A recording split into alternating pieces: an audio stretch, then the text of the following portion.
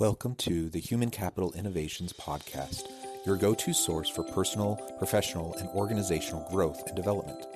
We hope you tune in often for all things people management, organizational development and change, organizational leadership, and social impact related. Maximize your personal and organizational potential with Human Capital Innovations Podcast.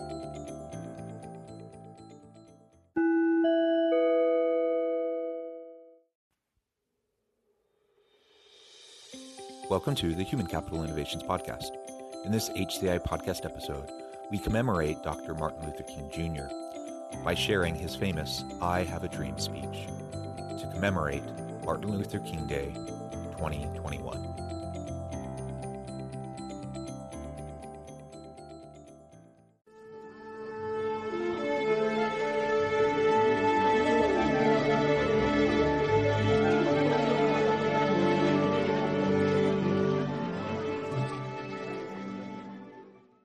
Welcome back to the Human Capital Innovations Podcast. It's great to be with you again today on Martin Luther King Day 2021. To commemorate Dr. Martin Luther King Jr., I wanted to share his famous I Have a Dream speech. While I won't be providing commentary in relation to his speech, I did want to provide a brief overview of the context of the speech, and you can find more in the show notes by going to the history.com website in relation to the speech, as well as finding the full transcript. The I Have a Dream speech, delivered by Martin Luther King Jr. before a crowd of some 250,000 people at the 1963 March on Washington, remains one of the most famous speeches in history. Weaving in references to the country's founding fathers and the Bible, King used universal themes to depict the struggles of African Americans before closing with an improvised riff on his dreams of equality. The eloquent speech was immediately recognized as a highlight of the successful protest and has endured as one of the signature moments of the civil rights movement. Again, to learn more about the history of the speech, you can go to the I Have a Dream speech article on history.com. And to find the full transcript of the speech, I've also linked to that transcript in the show notes. And without further ado, please enjoy this speech by Dr. Martin Luther King Jr. I have the pleasure to present to you Dr. Martin Luther King, Jr.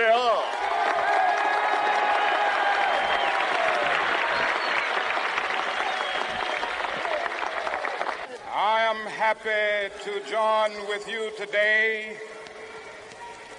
in what will go down in history as the greatest demonstration for freedom in the history of our nation.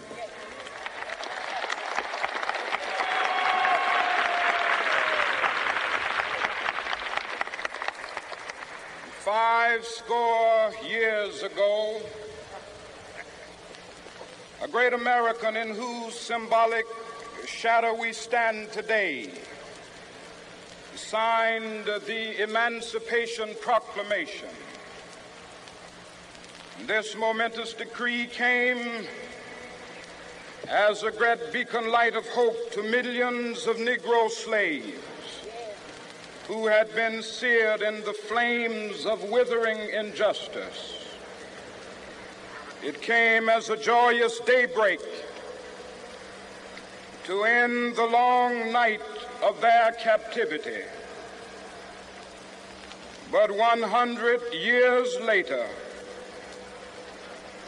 the Negro still is not free. 100 years later, the life of the Negro is still sadly crippled by the manacles of segregation and the chains of discrimination. 100 years later, the Negro lives on a lonely island of poverty in the midst of a vast ocean of material prosperity. 100 years later, the Negro is still languished in the corners of American society and finds himself in exile in his own land. And so we've come here today to dramatize a shameful condition. In a sense, we've come to our nation's capital to cash a check. When the architects of our republic wrote the magnificent words of the Constitution and the Declaration of Independence, they were signing a promissory note to which every American was to fall heir. This note was a promise that all men, yes, black men as well as white men, would be guaranteed the unalienable rights of life, liberty, and the pursuit of happiness. It is obvious today that America has defaulted on this promissory note insofar as her citizens of color are concerned. Instead of honoring this sacred obligation, America has given the Negro people a bad check, a check which has come back marked insufficient funds.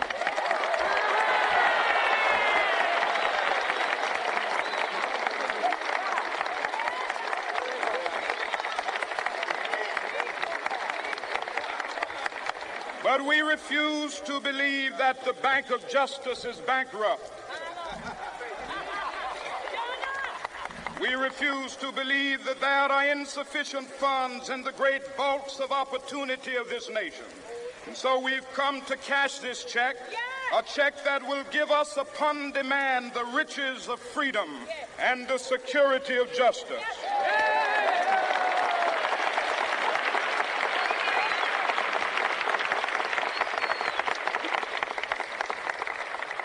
We have also come to this hallowed spot to remind America of the fierce urgency of now. This is no time to engage in the luxury of cooling off or to take the tranquilizing drug of gradualism.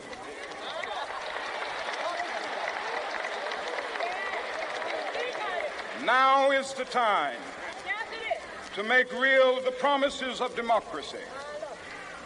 Now is the time to rise from the dark and desolate valley of segregation to the sunlit path of racial justice. Now is the time to lift our nation from the quicksands of racial injustice to the solid rock of brotherhood. Now is the time to make justice a reality for all of God's children. It would be fatal for the nation to overlook the urgency of the moment. This sweltering summit of the Negro's legitimate discontent will not pass until that is an invigorating autumn of freedom and equality. 1963 is not an end, but a beginning. Those who hoped that the Negro needed to blow off steam and will now be content will have a rude awakening if the nation returns to business as usual.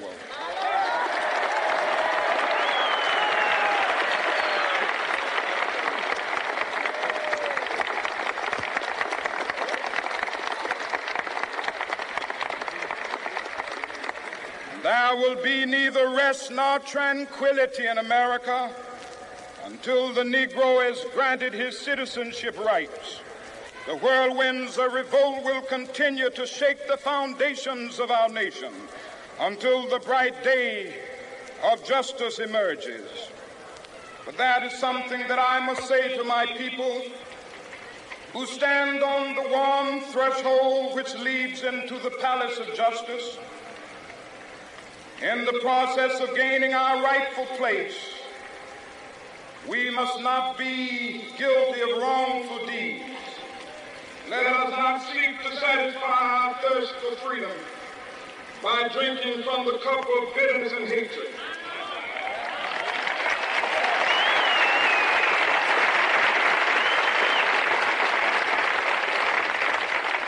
We must fail to conduct our struggle on the high plane of dignity and discipline. We must must not allow our creative protest to degenerate into physical violence. Again and again, we must rise to the majestic heights of meeting physical force with soul force. The marvelous new militancy which has engulfed the Negro community must not lead us to a distrust of all white people. For many of our white brothers, as evidenced by their presence here today, have come to realize that their destiny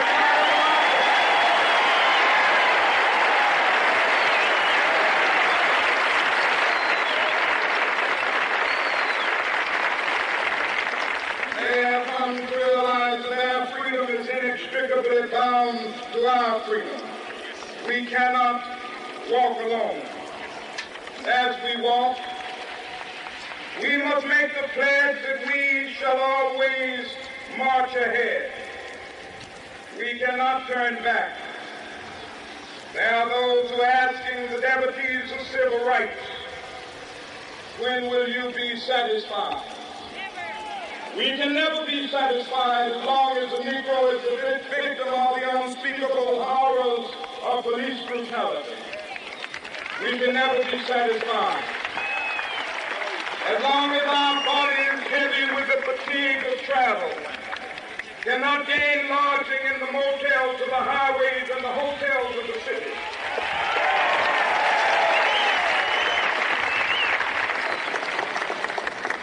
We cannot be satisfied as long as a Negro in Mississippi cannot vote and a Negro in New York believes he has nothing for which to vote.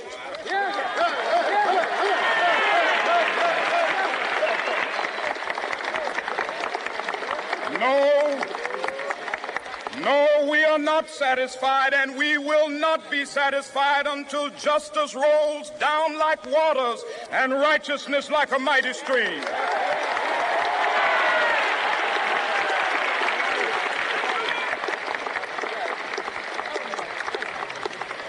I am not unmindful that some of you have come here out of great trials and tribulations. Some of you have come fresh from narrow jail cells. Some of you have come from areas where your quest for freedom left you battered by the storms of persecution and staggered by the winds of police brutality. You have been the veterans of creative suffering. Continue to work with the faith that unearned suffering is redemptive. Go back to Mississippi. Go back to Alabama. Go back to South Carolina. Go back to Georgia. Go back to Louisiana. Go back to the slums and ghettos of our northern cities, knowing that somehow this situation can and will be changed. Let us not wallow in the valley of despair.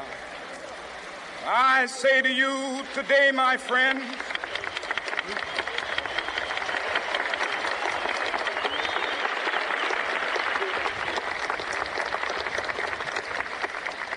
so even though we face the difficulties of today and tomorrow, I still have a dream.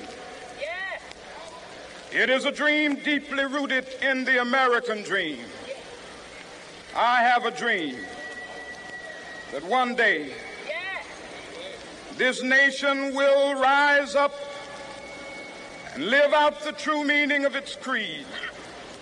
We hold these truths to be self-evident, that all men are created equal.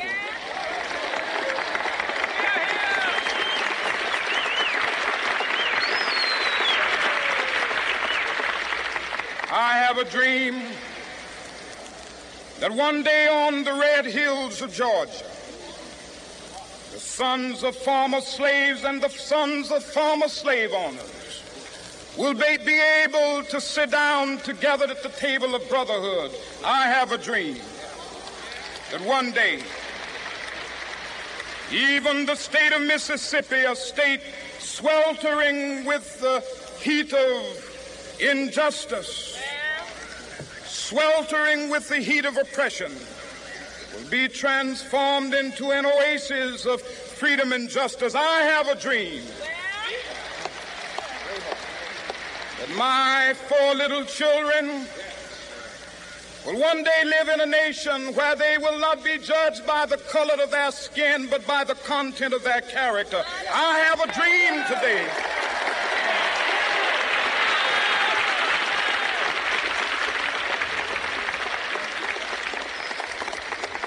I have a dream that one day down in Alabama, with its vicious racists, with its governor having his lips dripping with the words of interposition and nullification. One day right there in Alabama, little black boys and black girls will be able to join hands with little white boys and white girls as sisters and brothers. I have a dream today.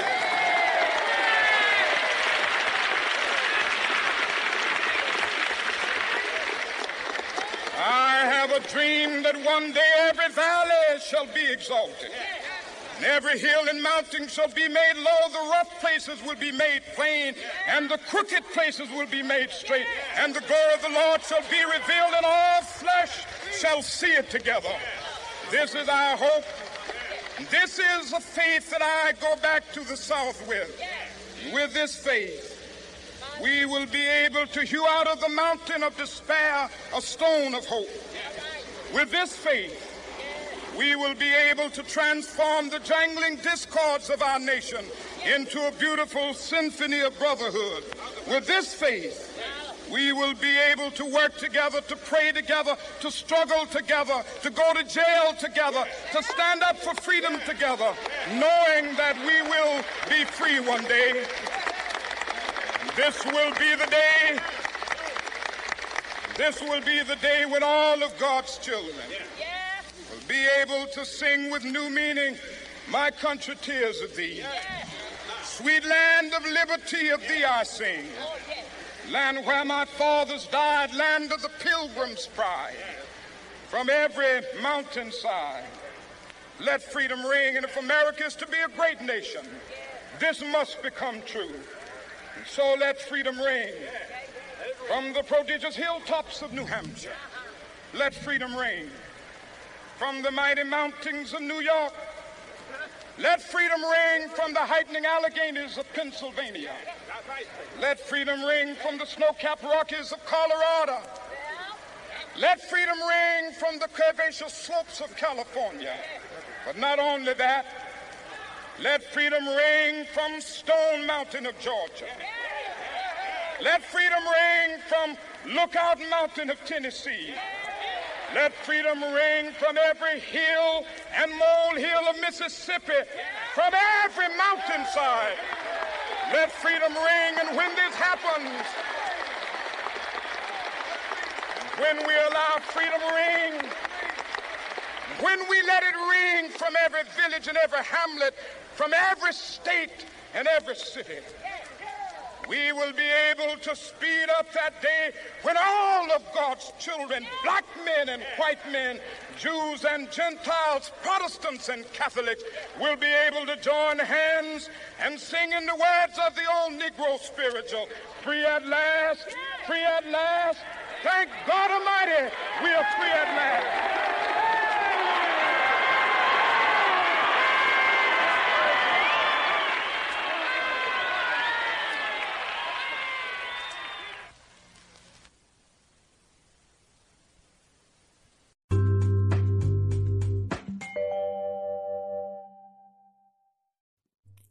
Thanks again for joining us for this episode of the Human Capital Innovations Podcast. I hope you stay healthy and safe and that you have a great week.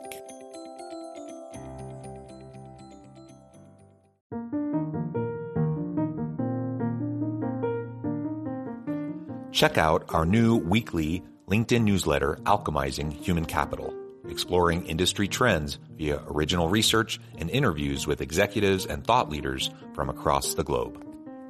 We look forward to having you join us.